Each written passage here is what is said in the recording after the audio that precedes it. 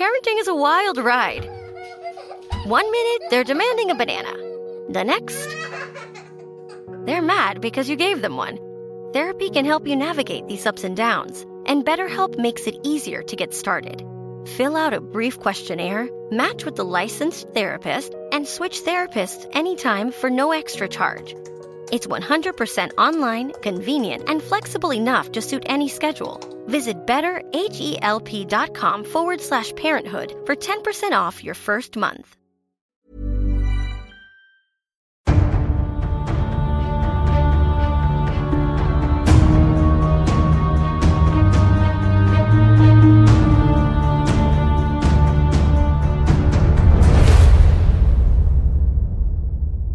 মদ্যপান, ধূমপান ও মাদক সেবন স্বাস্থ্যের পক্ষে ক্ষতিকর।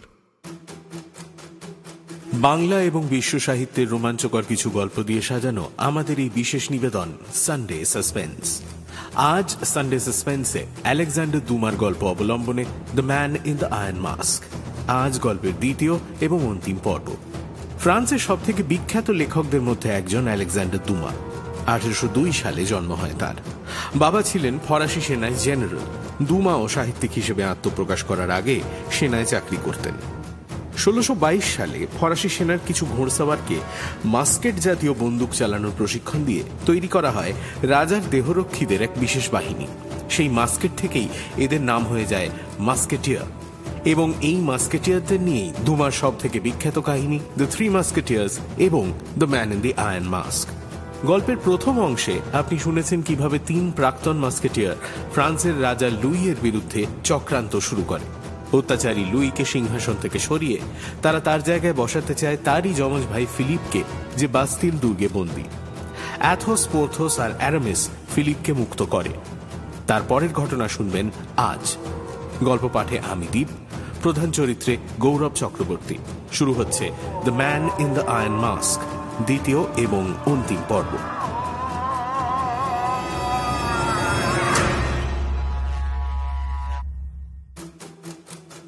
ওয়েস্টফেলিয়ার শান্তি চুক্তি কবে হয়েছে? 1648। ইউরোপে 30 বছর ধরে চলা যুদ্ধ শেষ হয়েছে এর মধ্যে দিয়ে। এতে ফ্রান্সের সবচেয়ে বড় লাভ কি হয়েছে? সুইডেন আর রাশিয়ার পাশাপাশি হোলি রোমান এম্পায়ারের রক্ষকের মর্যাদা পাওয়া আর আলসাস অঞ্চলের অধিকার লাভ করা। ওয়েস্টফেলিয়ায় ফ্রান্সের স্বার্থ রক্ষা করেছিলেন কে? কার্ডিনাল ম্যাজারিন, ফ্রান্সের প্রধানমন্ত্রী, বকলমে দেশের রাজা ছিলেন। ফুকে আর কোলবেয়ারকে তিনিই এনেছিলেন রাজনীতির জগতে। লুই এর শিক্ষকও ছিলেন। বেশ, তোমার মা? Infanta of Spain, archduchess of Austria, queen of France, Anne. 1615 সালে আমার বাবা রাজা ত্রয়োদশ লুই এর সঙ্গে তার বিয়ে হয়। লুই মাকে পাত্তা দেয় না। তোমার স্ত্রী? Infanta of Spain, archduchess of Austria, Maria Theresa. Louis এর সঙ্গে বিয়ে হয়েছে গত বছর, এখন অন্তঃসত্ত্বা। লুই এর সঙ্গে সম্পর্ক ভালো নয়। তোমার ভাই? Philip, duke of Orleans. Louis তাকে স্নেহ করে। স্ত্রী হেনরিয়েটার সঙ্গে ফিলিপের বনিবনা নেই। লুইস ডে লা ভ্যালিয়ের তার জীবনে আসার আগে লুই হেনরিয়েটাকেই ভালোবাসত। মাদমোয়াজেল লুইস দে লা ভ্যালিয়ার? লুই এর নতুন নেশা, মিস্ট্রেস হিসেবে লুভে নিয়ে গিয়ে তুলেছে তাকে। মসিয়ে দে ব্রাজেলোকে ভালোবাসত লুইস। লুই তাকে ইচ্ছে করে যুদ্ধে পাঠিয়ে মেরে ফেলেছে। লুইস রাজার সঙ্গে ভালোবাসার অভিনয় করে, কিন্তু আসলে প্রতিহিংসা চায়। তাই আপনাদের সঙ্গে হাত মিলিয়েছে। তুমি হাঁটো কিভাবে? লুই মাথার ডান দিকে একটু হেলিয়ে হাতের ছড়ি দোলাতে দোলাতে একটু দ্রুত হাঁটে। ডান পা আগে ফেলাকে শুভ মনে করে। ছড়ি নিয়ে বিশেষ কিছু অভ্যেস আছে? মাঝে মাঝেই এ হাত থেকে ও হাতে ছড়ি লোফালুফি করে। প্রিয় ছড়ি 3টে, হাতির দাঁতের মুঠওয়ালা বেতের, সোনা বাঁধানো ব্ল্যাকউডের, আর সিংহের মাথা খোদাই করা রোজউডের। সকালে উঠে তুমি প্রথম কি করো? লুই প্রথমে নিজের মাথার চুলে হাত বোলায়, তারপর হাতে আয়না নিয়ে নিজের মুখ দেখে। চমৎকার! তোমার মতো এমন পরিষ্কার মাথার একজন রাজা পেলে ফ্রান্স বর্তে যাবে।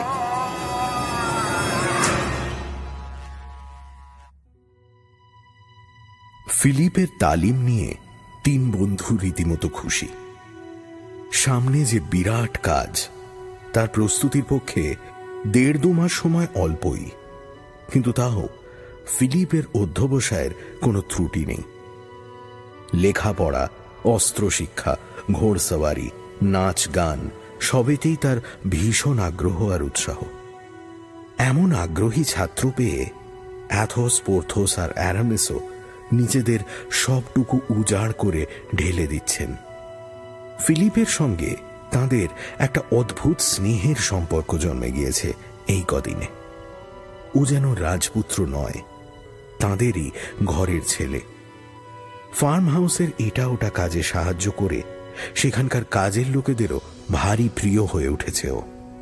ফিলিপ নম্র, ভদ্র, কথা বলার চেয়ে শুনতে বেশি ভালোবাসে, ভাবতে ভালোবাসে। কাজ না থাকলে মাঝে মাঝেই বাগানে গিয়ে চুপ করে বসে থাকে। অ্যাথোস তাকে জিজ্ঞাসা করেছিলেন, বাগানে বসে বসে সে কি করে? কিছু না, এমনি আমার ভালো লাগে। আপনি বলেন না মসিয়ে, রাজাকে কান দিয়ে দেখতে হয়, রাজা হতে গেলে সবার কথা শুনতে হয়। বাগানের গাছপালা, ফুল, পাখিরাও নিজেদের মধ্যে কথাবার্তা বলে, কান পেতে শুনলে বোঝা যায়। তাছাড়া এ তো আর কটা মাত্র দিন, তারপর তো এমন বাগানে একলা বসে দিন কাটানো আমার সারা জীবনের জন্য বন্ধ হয়ে যাবে। অ্যাথোস বুঝতে পারেন ছেলেটার অনুভব ক্ষমতা গভীর। রাউল বেঁচে থাকলে হয়তো সেও এমনই হতো। অ্যারামিস ভাবেন পৃথিবীকে উজ্জ্বল করে তোলার মতো এমন জোরালো একটা মশাল বাস্তিলের অন্ধকারে টিম টিম করে জ্বলতে জ্বলতে ফুরিয়ে যাক, এই নিশ্চয়ই ঈশ্বর চাননি। এখন ভালোয় ভালোয় কার্যোদ্ধার হলে হয়। পোর্থোসের চিন্তা অন্য জায়গায়।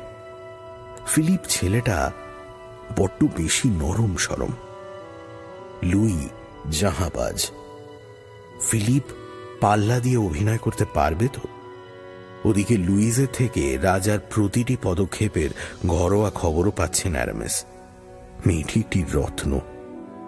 এর মধ্যে অ্যারামিস আরো এক ধাপ এগিয়ে ফুকের কাছ থেকে ভয়ের উৎসবের সমস্ত দায়িত্ব নিজের কাঁধে তুলে নিয়েছেন এবং ফুকের কাছ থেকে প্রতিশ্রুতিও আদায় করেছেন যে উৎসবের ব্যবস্থাপনার ব্যাপারে তাঁর কথাই হবে শেষ কথা। দরকার পড়লে তিনি একমাত্র ফুকের কাছেই জবাবদিহি করবেন। তাকে মাঝে মধ্যেই ফিলিপকে ছেড়ে ভয়ে গিয়ে সব তদারক করতে হচ্ছে। সব মিলিয়ে ফিলিপকে লুই হিসেবে চুপিসারে প্রতিষ্ঠা করার কাজ যে জোর কদমে ঠিকঠাক দিকেই এগোচ্ছে, সে বিষয়ে কোনো সন্দেহ নেই।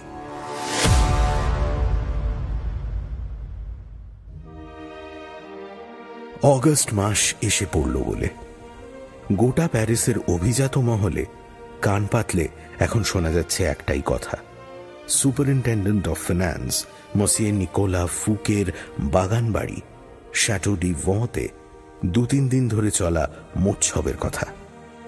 দেশের সেরা আর্কিটেক্ট লুই লেভাও আর সেরা গার্ডেনস্কেপ ডিজাইনার আন্দ্রে লেনথ তো প্রাসাদ ঢেলে সাজাচ্ছিলেনই এতদিন ধরে। এখন প্রাসাদের ভিতরে সাজানোর দায়িত্ব নিয়েছেন দেশের অন্যতম সেরা চিত্রকর মসিয়ে শার্ল লেব্রু। গুজব শোনা যাচ্ছে ফুকে শ্যাটোয়ে যত দাসদাসী বহাল করেছেন তত দাসদাসী নাকি খোদ লুভেও নেই।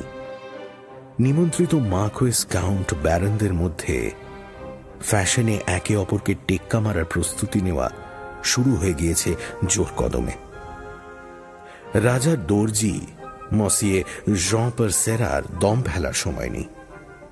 রু সাঁ অনারে তাঁর বাড়ি এখন অভিজাত খদ্দের আর 50 জন শিক্ষানবিশ সহকারী কর্মচারীর ভিড়ে গমগম করছে সব সময়ই। শুধু রাজারই গোটাচারেক পোশাক, তার উপর অন্যান্য অভিজাত খদ্দেরদের ফরমাইশি পোশাক তো রয়েইছে। সব মিলিয়ে বুড়ো পারসেরার মেজাজ এখন তিরিক্ষি হয়ে রয়েছে। খদ্দের আর শিক্ষানবিশ কর্মচারীদের তুমুল হৈহট্টগোল পেরিয়ে পারসেরার অফিস ঘরে পৌঁছে ডাটানিয়ান অবাক হয়ে গেলেন অ্যারামিসকে দেখে। অ্যারামিসের ওপর পারসেরা রীতিমতো চেঁচামেচি করছেন। হলোটা কি? আপনারা পেয়েছেনটা কি বলুন তো? আমার এখন মরবার সময় নেই, আর আমি এখন আপনাদের জন্য মহারাজের হান্টিং স্যুটের ডুপ্লিকেট বানাতে বসবো। আহা, চটেন কেন? মসি ফুকে তো কাজটা আপনাকে বিনা পয়সায় করতে বলছেন না। ওই জামাটার এমনিতে যা দাম তার 1.5 গুণ পাবেন আপনি। দোহাই আপনার মসিয়ে, ওই জামাটা না হলে লেব্রু ছবিটা আঁকতেই পারবেন না। বজুর মসিয়ে পারসেরা, আপনি মনে হচ্ছে ব্যস্ত আছেন। আমার জামাটা... আমি ব্যস্ত থাকি না কখন বলতে পারেন? তার মধ্যে এই দেখুন না, মসিয়ে দাবলে কি একটা আবদার নিয়ে হাজির হয়েছে। আপনি যে খুব ব্যস্ততা জানি, কিন্তু তাও বলবো আপনি ভুল করছেন। উৎসব শেষ হয়ে যাবে, আপনার ওই জামাটাও কয়েক বছর বাদে নষ্ট হয়ে যাবে, কিন্তু ইতিহাস হয়ে থেকে যাবে লেব্রুর আঁকা মহারাজের এক একটা ছবি। মসিয়ে, তুলির টানে মহারাজের সঙ্গে আপনার সৃষ্টিও অমর হয়ে থেকে যেত। আপনি নিজের অমরত্বের পাই কুরুল মারছেন। ব্যাপারটা কি? দেখুন মসিয়ে, কথাটা আবার পাঁচ কান করবেন না যেন। আপনি আবার মহারাজের খাস লোক। মসিয়ে ফুকে এত উৎসব টুৎসবের মধ্যেও একটা বিশেষ চমক দিতে চান মহারাজকে। তিনি মসিয়ে লেব্রুকে দিয়ে মহারাজের একটি পোর্ট্রেট আঁকাচ্ছেন। ভতে মহারাজের শিকার খেলার ব্যবস্থা হয়েছে, সেই শিকারের পোশাকেই পোর্ট্রেট আঁকা হবে। মহারাজ ওখানে গিয়ে ছবিটা উপহার পেয়ে একেবারে চমকে যাবেন। কিন্তু মুশকিল হয়েছে, মসিয়ে লেব্রুর অভ্যেস হলো সামনে মডেল রেখে আঁকা। মহারাজের বদলে একজন মডেল না হয় জোগাড় করা হবে, কিন্তু এই হান্টিং স্যুটের একটা ডুপ্লিকেট তো চাই। সেই জন্যই মসিয়ে পার্সেরার কাছে হাত জোর করছি। আচ্ছা, কি মুশকিল! যে পোশাক মহারাজ বানাতে দেননি সেই পোশাক আমি কি করে বানাই বলুন তো? তাছাড়া আমার অত সময় নেই। ডুপ্লিকেট জামা ছাড়া অন্য উপায় নেই। লেব্রু তো শুনেছি বিরাট চিত্রকর, তার কল্পনা দিয়ে... দাঁড়ান দাঁড়ান দাঁড়ান, একটা কাজ অবশ্য করা যেতে পারে। মসিয়ে ডাটানিয়ান অন্য উপায়ের কথা বলছিলেন না? আমি যদি আপনাকে হান্টিং স্যুটের ডিজাইনের একটা স্কেচ এঁকে দিই তাহলে চলবে? সবুজ সিল্কের কোট, ফেল্টের টুপি আর লাল রঙের কামারবান্দ। চলবে না মানে? দৌড়বে। আরে পুরো পোশাকের কাপড়গুলোর একটু করে নমুনাও চাই। লেব্রু আবার এইসব ব্যাপারে খুব খুঁতখুঁতে, জানেনি তো। পেয়ে যাবেন, কোনো চিন্তা নেই। আপনাকে যে কি বলে ধন্যবাদ জানাবো মসিয়ে ডার্টেনিয়ান। ধন্যবাদ আপনাকেও। আপনি অন্য উপায়ের কথাটা বলেছিলেন বলেই। পার্সেরা তার এক সহকারীকে ডেকে সব বুঝিয়ে দিয়ে অ্যারামিসকে পাঠিয়ে দিলেন তার সঙ্গে। এইবার ডাটানিয়ানের পালা। কিন্তু কথা বলতে বলতে কি একটা অস্বস্তি ডাটানিয়ানের মনে খচখচ করতেই লাগল। পুরনো মাস্কেটিয়ার তিনি, রাজার নিরাপত্তার দায়িত্ব পালন করতে করতে মাথার চুল পাকিয়ে ফেলেছেন। রাজার জামার ডুপ্লিকেট, জামা না পেয়ে জামার ডিজাইন আর কাপড়ের নমুনা। কোথাও একটা গোলমাল আছে অ্যারামিসের কাজকর্মে, কথাবার্তায়। কিন্তু কি গোলমাল, কোথায়? তাছাড়া অ্যারামিসকে সন্দেহ তিনি করবেনই বা কিসের ভিত্তিতে? অ্যারামিস তাঁর পুরনো বন্ধু, প্রাক্তন মাস্কেটিয়ার, আজকের নাম করা বিশপ। তাঁর থেকে রাজার ভয়ের কি থাকতে পারে? না না না, ডাটানিয়ান নিজেকে মনে মনে কষে ধমক দিলেন। এই বুড়ো বয়সে এসে তিনি ঝোপে ঝোপে বাঘ দেখছেন।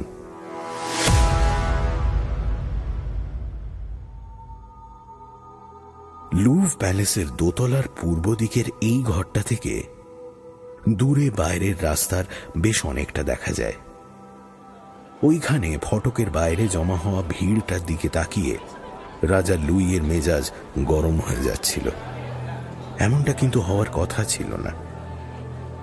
গ্রিক পুরাণের লিডা আর রাজহাঁসবেশী দেবরাজ জিউসের প্রেম কাহিনী নিয়ে নতুন ব্যালের রিহার্সাল হচ্ছে।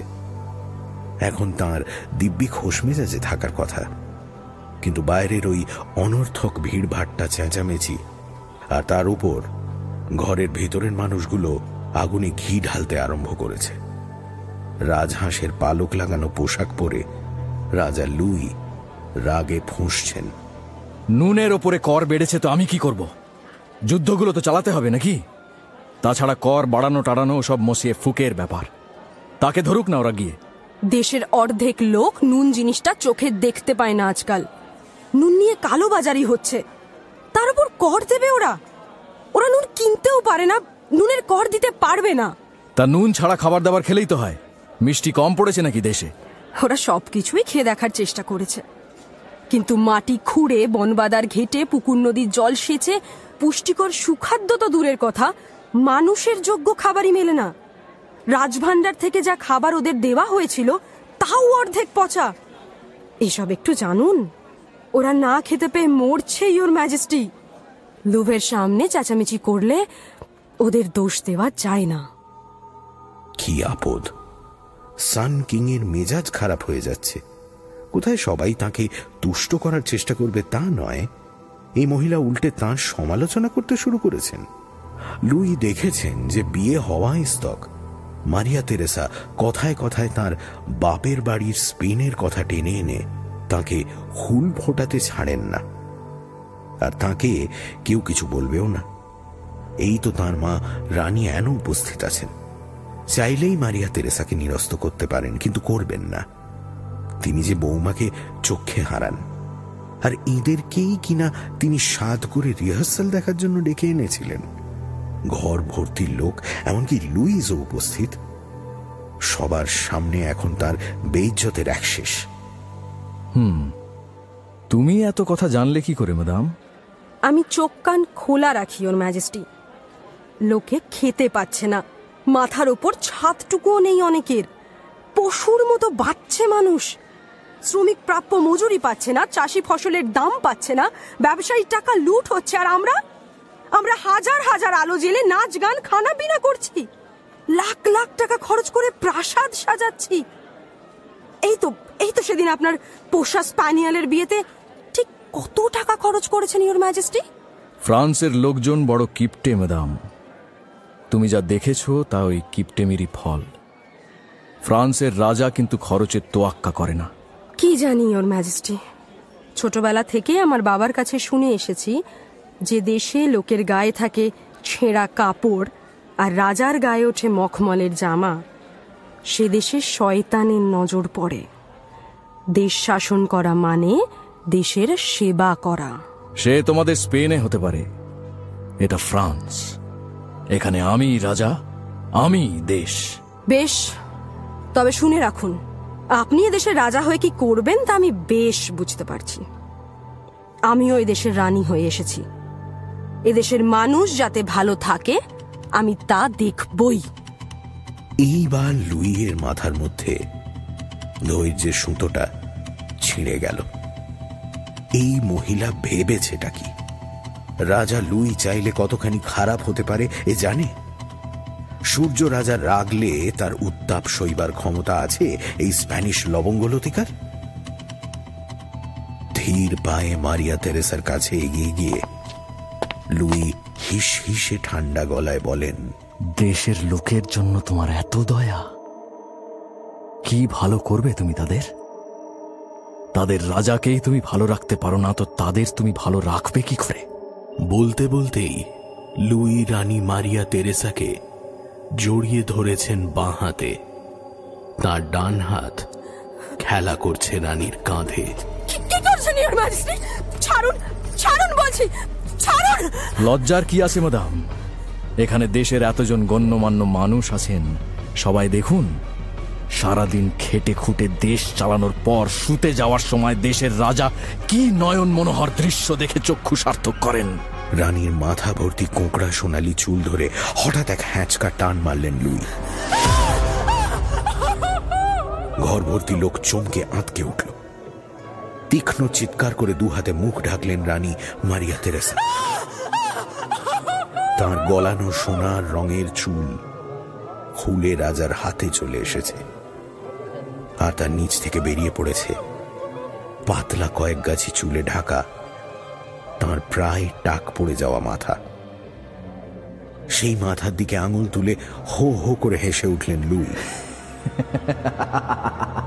পরক্ষণেই অস্ফুট আর্তনাদ করে রানীর মাথা রেশমের ওড়না দিয়ে ঢেকে দিলেন রানীর এক সহচরী। কাঁদতে কাঁদতে ঘর থেকে ছুটে বেরিয়ে গেলেন রানী। ঘরের কারোর মুখে টু শব্দটি নেই। লুইস যেন মাটিতে মিশে যাচ্ছিল।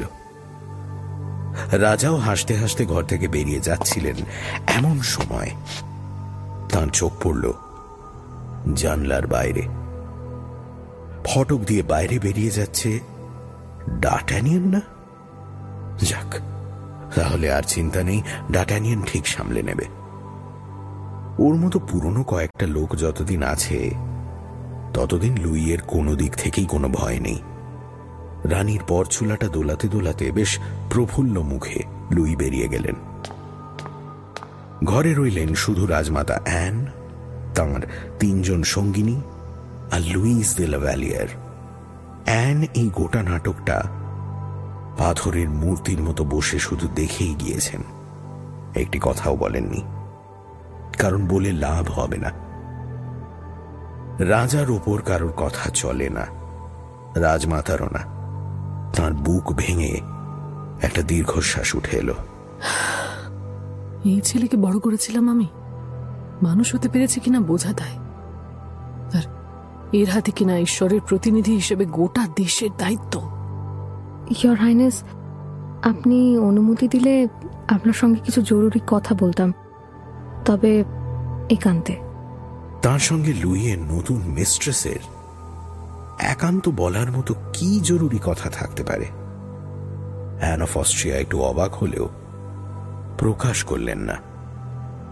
সঙ্গিনীদের বাইরে অপেক্ষা করতে বলে লুইসকে ডাকলেন। আপনি আজ মহারাজের ব্যবহারে খুব কষ্ট পেয়েছেন, তাই না ইয়োর হাইনেস? আমি মহারাজের ব্যবহারে কষ্ট পাই বা না পাই, তাকে নিয়ে তোমার কাছে সমালোচনা করব এ কথা তুমি ভাবলে কি করে? আমার উপর অনর্থক রাগ করবেন না দয়া করে। আমি জানি আপনি শুধু আজকে না, ক্রমাগত কষ্ট পেয়ে চলেছেন মহারাজের ব্যবহারে। এই লুফ প্যালেসে তো আমার আসার কথা ছিল না, তাও এখানে আমার কিভাবে ঠাঁই হয়েছে তা তো আপনি জানেন। মাদাম, আপনি নিজে মহারাজের থেকে কষ্ট না পেলে সেদিন আমাকে ওই চিঠিটা লিখতেন না। এই প্রাসাদের খাঁচার মধ্যে আপনার ওই চিঠিটা আমার বুকে ভরসা এনে দেয়। জানি আমি, মনে আছে আমার তোমার প্রেমিক ছেলেটির কথা। এত নিষ্ঠুর যে লুই কি করে হতে পারে? মেয়েরা কি ওর খেলার পুতুল? মারিয়া তেরেসা বাচ্চা মেয়ে, কি দোষ ওর? ওর গর্ভে লুইয়েরই সন্তান বড় হচ্ছে, আর তাকেই কিনা ছি ছি ছি। উনি এর চেয়ে অনেক বড় নিষ্ঠুরতা, অনেক বড় পাপ করেছেন ইয়োর হাইনেস। তার সাজাও ওকে পেতে হবে। ঈশ্বরের বিচার ঈশ্বরের প্রতিনিধিকেও ছেড়ে কথা বলে না। জানি না, ঈশ্বরের উপর থেকে ভরসা উঠে যায় আজকাল। আমার স্বামী মারা যাওয়ার পর ঘরে বাইরে হাঙর কুমিরদের সঙ্গে কত রাজনীতির লড়াই আমাকে করতে হয়েছে। সব আমি সহ্য করেছি শুধু লুইয়ের মুখ চেয়ে। আর আজ এই ঈশ্বর কি করলেন? ঈশ্বর যা করার তা আমাদের হাত দিয়েই করেন। এই মুহূর্তে হয়তো মহারাজকে শিক্ষাদানের কোনো ব্যবস্থা তিনি করছেন। কে জানে। আমার লুই ভালো থাকুক, আমার দেশ ভালো থাকুক, আমি আর কিছু চাই না। মাঝে মাঝে মনে হয় লুই যদি আমার বড় ছেলে না হতো তাহলে হয়তো। এবারে যে কথাটা বলার জন্য এত কিছু বললাম সেটা বলি। 5ই সেপ্টেম্বর আকাশে 2টো সূর্য উঠেছিল। সেদিন থেকেই দ্বিতীয় সূর্যে গ্রহণ লেগেছে, কিন্তু গ্রহণ কেটে যাবে খুব তাড়াতাড়ি। অ্যান অফ অস্ট্রিয়া খানিকক্ষণ হতভম্ব হয়ে বসে রইলেন। শব্দগুলো তার মাথায় তীরের ফলার মতো গেঁথে যাচ্ছিল। তারপর হঠাৎ তিনি আকুল হয়ে চিৎকার করে উঠলেন। তুমি কি বলছো? তুমি এই কথা কোথা থেকে জানলে? এর মানে জানো তুমি? বলো, বলো আমাকে। বলবো, সব বলবো ইয়োর হাইনেস। আপনি আগে শান্ত হন। আমার উপর নির্দেশ আছে আপনার কাছ থেকে এই সংকেত বাক্যের পেছনের পুরো গল্পটা শোনার। আপনার মতো ভালো করে নাকি আর কেউ সে গল্প বলতে পারবে না। সেই গল্প শোনার আগে আপনার কোনো কৌতূহল আমি মেটাতে পারবো না। হুকুম নেই। হুকুম? তুমি অন্য কারো হয়ে কাজ করছো? ষড়যন্ত্র? দেশের ভালোর জন্যই কাজ করছি আমরা। এতে কারোর কোনো ক্ষতি হবে না, বরং উপকারী হবে। যার যা প্রাপ্য সে তা পাবে। আপনি যদি এখনই সংকেত বাক্য নিয়ে শোরগোল তুলে লোক জানাজানি করেন তাহলে। না না না, তাহলে যে আমি তাকে আবার হারাবো। একবার হারিয়েছি, আর নয়। তাহলে আমাকে সব খুলে বলুন। দেখবেন আপনার মন হালকা হয়ে যাবে সব খুলে বললে। দীর্ঘশ্বাস ফেলে রাজমাতা বাইরের দিকে তাকালেন। 23 বছর ধরে যে বোঝা তিনি বয়ে বেড়াচ্ছেন, সে বোঝার খবর এই বাচ্চা মেয়েটা জানল কি করে? অবশ্য শেষ কথাটা ঠিকই বলেছে। এবার এ বোঝা নামিয়ে রাখার সময় বোধহয় হয়েছে তাঁর। এই মেয়েটি বুঝবে শোকের বোঝা বওয়ার অভিজ্ঞতা এরও আছে।